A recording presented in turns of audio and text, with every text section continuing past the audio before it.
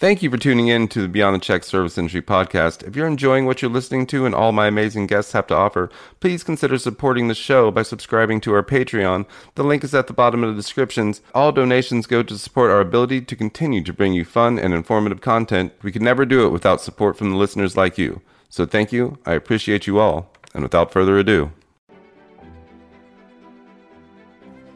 I did something crazy. I don't know what the hell I was thinking. Have you ever read Momofuku's cooking book?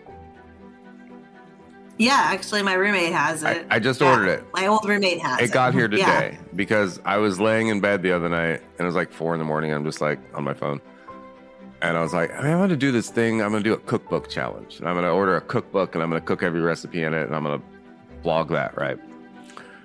So I'm like, what book should I get? And I was like, I just blog like awesome cookbooks, right? I searched, and David Chang's book. I'm like, cool, I'll just, that one, Amazon, order now.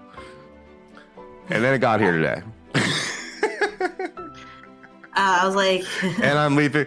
Good luck. I'm leaping through it. That's not the one you start with. You should start with like I used to have a Disney cookbook that was like Mickey Mouse's like 10 favorite recipes. Like that's the one you start with, like the grilled cheese and chicken fingers. Like, no, you're like, I'm going to pick the most complicated thing with very specific ingredients that I can't get everywhere. Yeah.